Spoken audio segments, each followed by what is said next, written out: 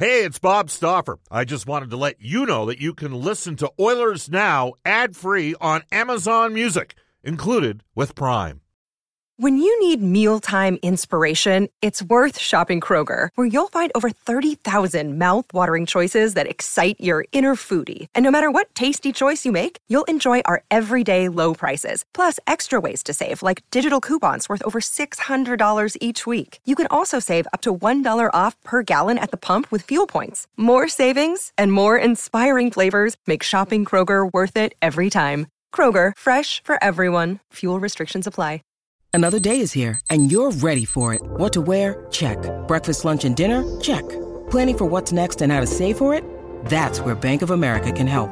For your financial to-dos, Bank of America has experts ready to help get you closer to your goals. Get started at one of our local financial centers or 24/7 in our mobile banking app. Find a location near you at bankofamerica.com/talktous. What would you like the power to do?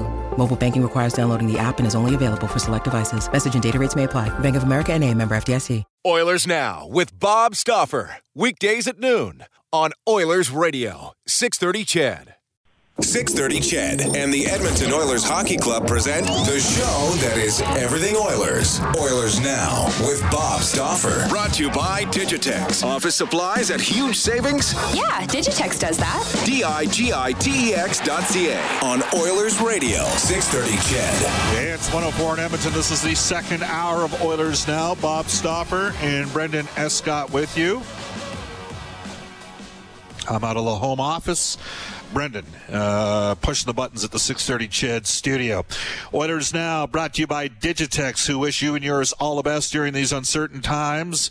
Digitex.ca is Alberta's #1 owned and operated place to buy office technology and software. You can text us at any time on our Ashley Fine Floors text line, 780-496-0063. Ashley Fine Floors, providing winning results for 35 years. And momentarily, we're going to go to the River Cree Resort Casino hotline, where we'll hook up with David Staples from the Cult of Hockey. John Shannon joining us today at 1:35 as well. Tomorrow, for Canadian Power Pack, Brian Burke, along with NHL Hockey and Rogers analyst Louis DeBrusque, and Edmonton sporting icon Don Horwood. Friday, we'll hear from Elliot Friedman from NHL Hockey and Rogers, Brent Sutter, owner, operator, GM, head coach of the Red Deer Rebels, and a big part of Canada's 84 and 87 Canada Cup teams, and Jack Michaels, my play-by-play partner. Without further ado, off to the River Cree Resort Casino hotline, and we welcome back to the show the Cult of Hockey's David Staples. Hi, David. How are you doing? Yeah, good, Bob. How are you doing? Not bad at all. Reminder for everybody, every day at 3:30, 630 CHED, on the 630 CHED afternoons, with Jalen Nye carries Dr. Dina Hinshaw's press conferences, and the numbers are interesting here, David, and I know you're the lead writer, and people will, it's funny, we get the occasional stay in your lane tweet, but the fact of the matter, the situation with COVID in the province is directly related to the potential of Edmonton being a host city for a possible return to the NHL. And, you're certainly well versed in this area. You're covering this on a day-to-day basis for the Edmonton Journal. I put some numbers out earlier today. I got to say this. The province deserves credit for being honest. A couple days ago, they'd mentioned that two people that had passed away had been incorrectly listed as reasons for death COVID-19, and they actually deducted two deaths away from the numbers because this has become an ongoing story. And yesterday, they deducted 3 positive tests away from the Edmonton health zone to a different health zone. And to me, I like seeing a form of transparency, and that's being transparent on the government's part. We know the testing rates, and we know what the rates are here in David, in Alberta, and specifically northern Alberta. And I'd just like to get your thoughts on all that. The fact that they are being that honest and open and acknowledging that, maybe there are some challenges in terms of identifying, causes of deaths and that sort of thing. They've done a great job, Bob, on their statistics page of really informing Albertans exactly what the issue is. I mean, breaks down for region, for age. We can see, the age of people who tend to get sickest and most likely to die. We can see which regions are affected, which regions aren't, where the tests are being done, where they're not. And, what we've seen in Edmonton for 3 weeks to a month now is this is well under control here in Edmonton. There's very few hospitalizations, like just a minuscule number of hospitalizations and people in ICU in Edmonton. And, in terms of the NHL coming back, what I see is I think the players are going to have to be in quarantine, but in a city where if the disease remains in check like this, it might allow the players to go out and exercise, to go for a run, whatever they're going to do outside in terms of exercising this summer, and not worry, that there's much risk at all in terms of you can maintain quarantine, not have any interaction with other people, but, you could do things outside. Which would probably be helpful for the NHL players' mental health, getting out now and then in a safe area. David, over the course of the last 16 days, there have been 29 positive tests in Edmonton for COVID-19. And there's been thousands of tests. And because we keep hearing testing's important, and we also keep hearing there's a lot more asymptomatic people than we realize with this, and I bring that up.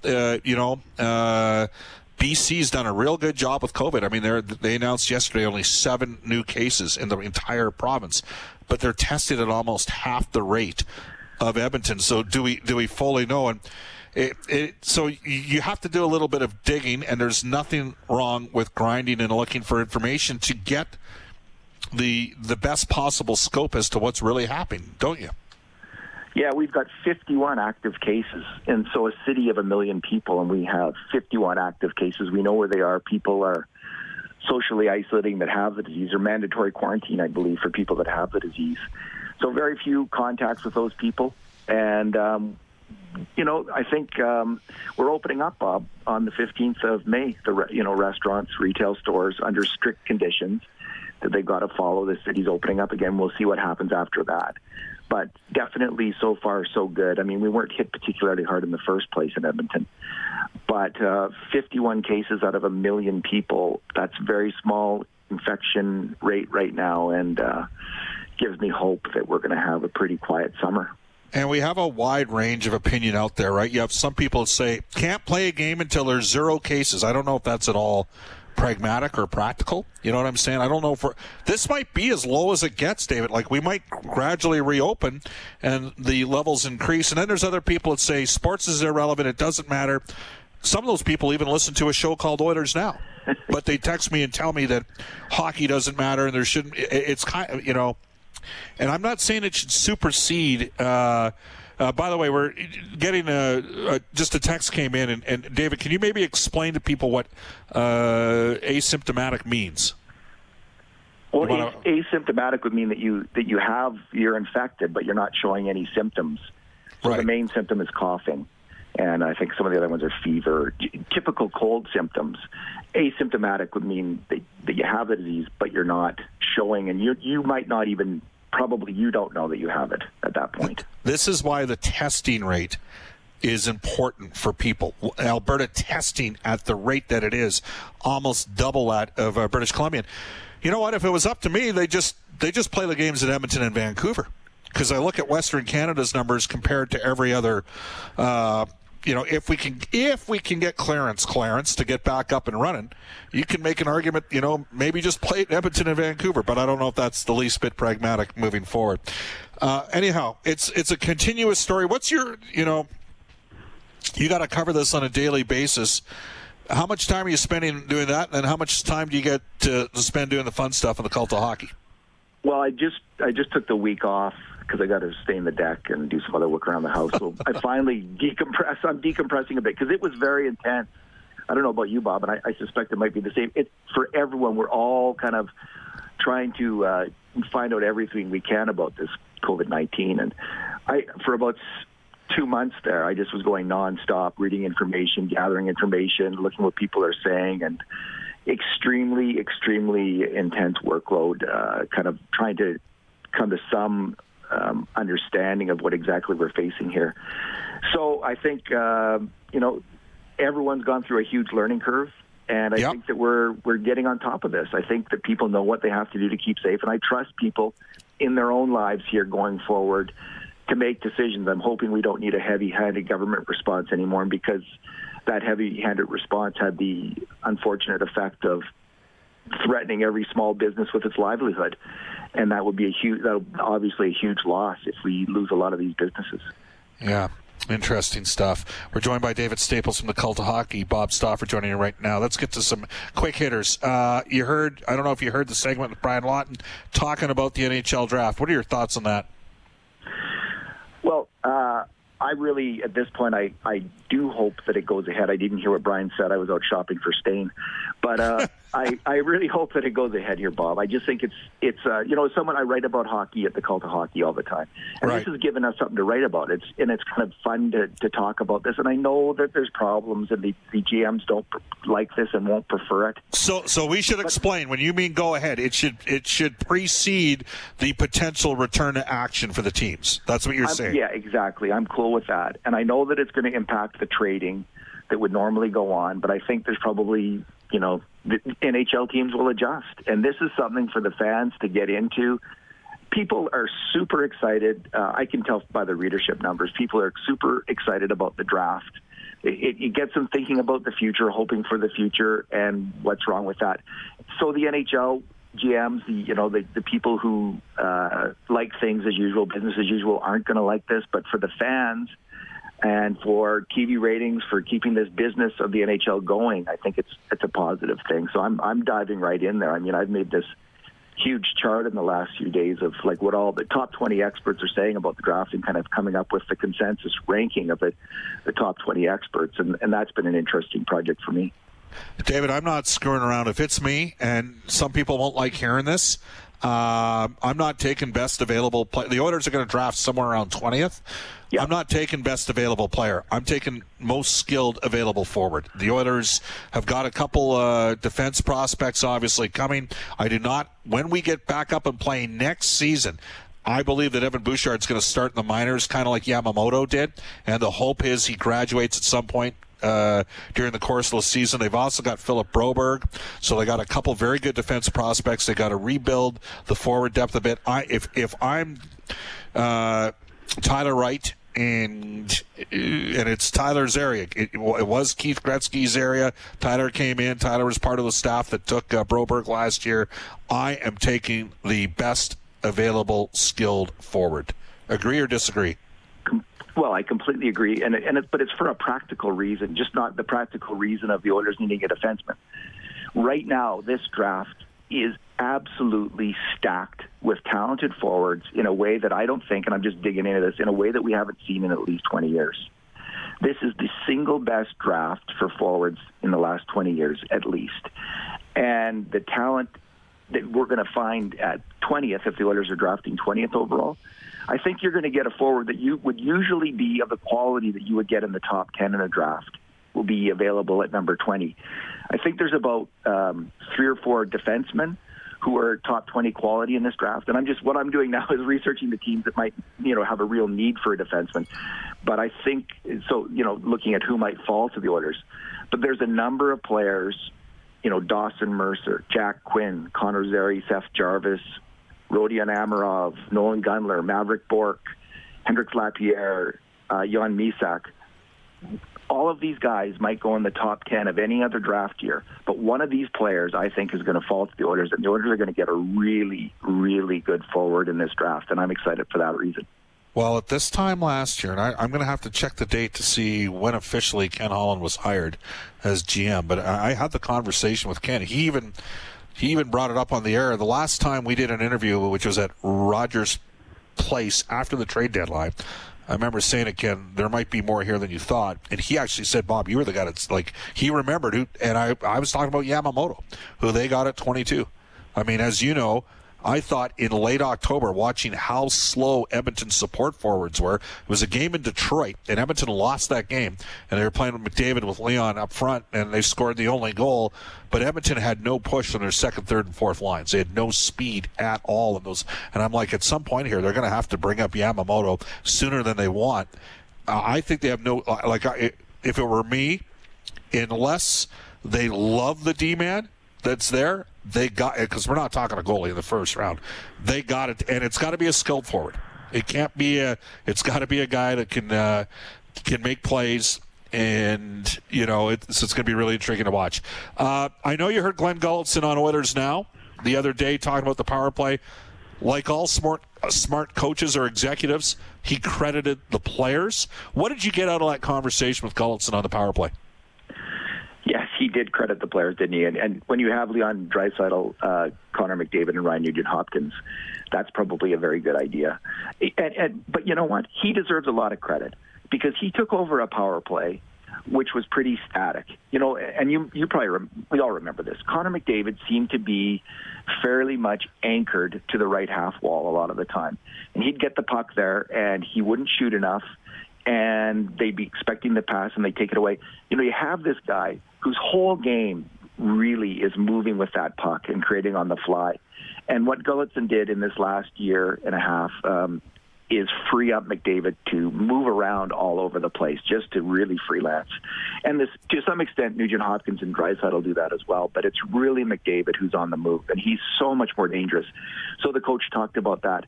The other focus has been to get McDavid, Draisaitl, and RNH to shoot more. So this is why we see this power play shooting a bit less, but getting more grade A chances overall, because they're getting their top gunners the puck in their best shooting spots, and they're taking shots from there. And what we've seen at the same time is a massive decrease, very significant decrease in the shots that are coming from the point from Oscar Klefbom in particular. It's not quite cutting his shots in half, but it's close to that in the last 2 years that we've seen from Klefbom. And the coach talked about that. And you asked him about, do you need that big gunner on the power play, Bob? And most NHL power plays, most of the power plays in the top 10 don't have that defenseman right now who's shooting a lot. A few of them do, but most of the best power plays don't. So I think all of the teams are moving to this, where the emphasis is on shot quality, not on shot volume. Yeah, absolutely. All right, there's a couple unrestricted free agents we want to hit on as well with David Staples from the Cult of Hockey. Mike Smith, no question that Mike Smith and James Neal came in and brought a experienced set of voices. And I know people in Calgary said what they said about James Neal last year, but and he wasn't great 5-on-5 over at stretches this year with the Oilers, and often got a chance to play in the top six, but he's been relatively productive. And Mike Smith had a tough stretch, specifically in December, and then was pretty much lights out before we got into the break here. Well, not the break, the pause. So, specific to Mike Smith, let's start with him. Would you bring him back on a one-year deal? So heading into this year, I thought it was like a coin flip whether Mike Smith would turn out or not for the Oilers. And it's pretty clear that he did turn out. The team played really well in front of him, partly because of his puck moving. He had one really, really bad month, December. And in that month, he was about the worst goalie in the NHL. And I don't know, Bob, maybe you have a better sense of this, whether injury played a part in that or not. I know that he got banged up in a couple games.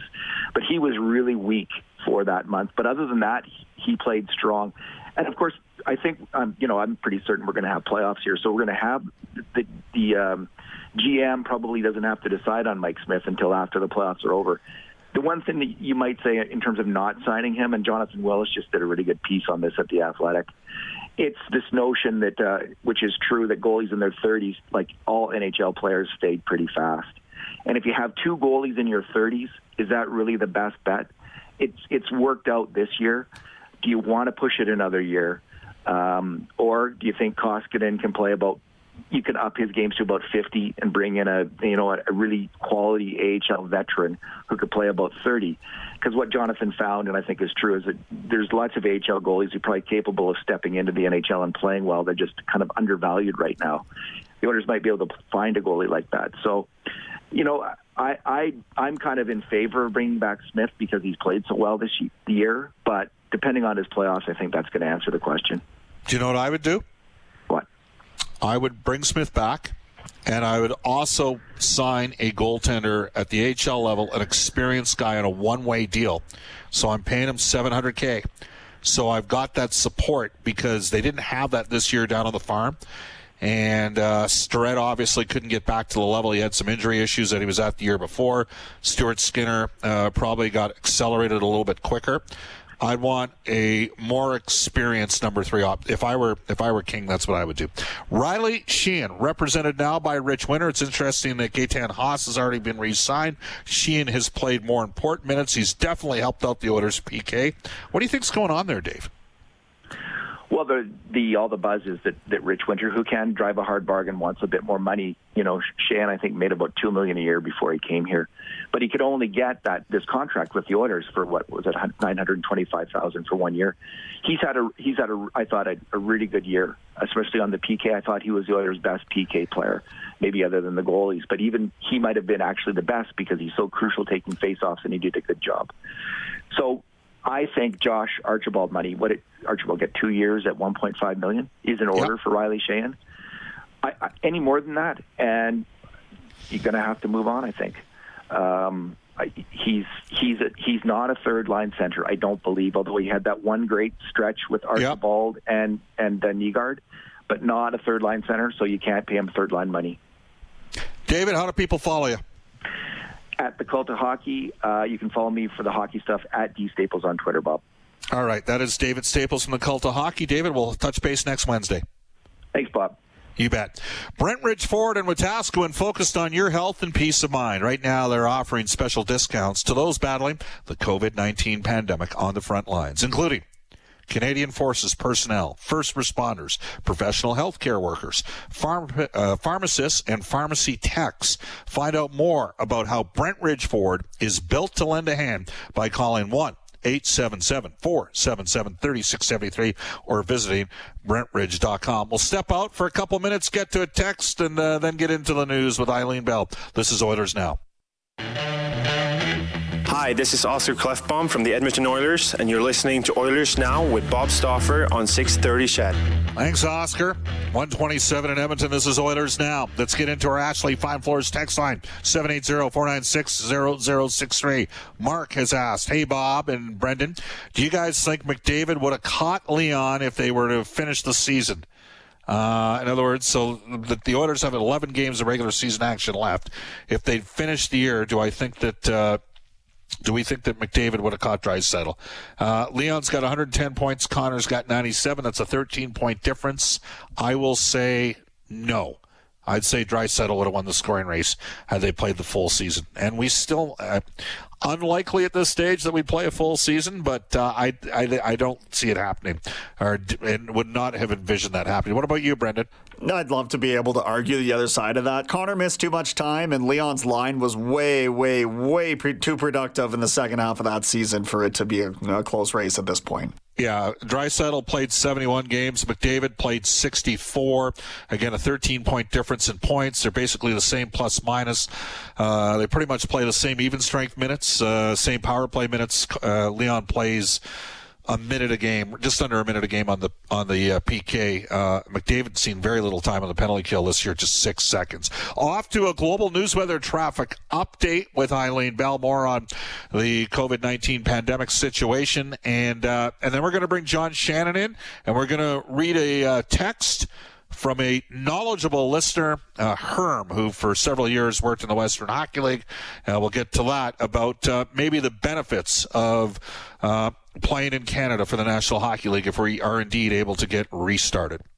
Oilers Now with Bob Stauffer. Weekdays at noon on Oilers Radio, 630 CHED.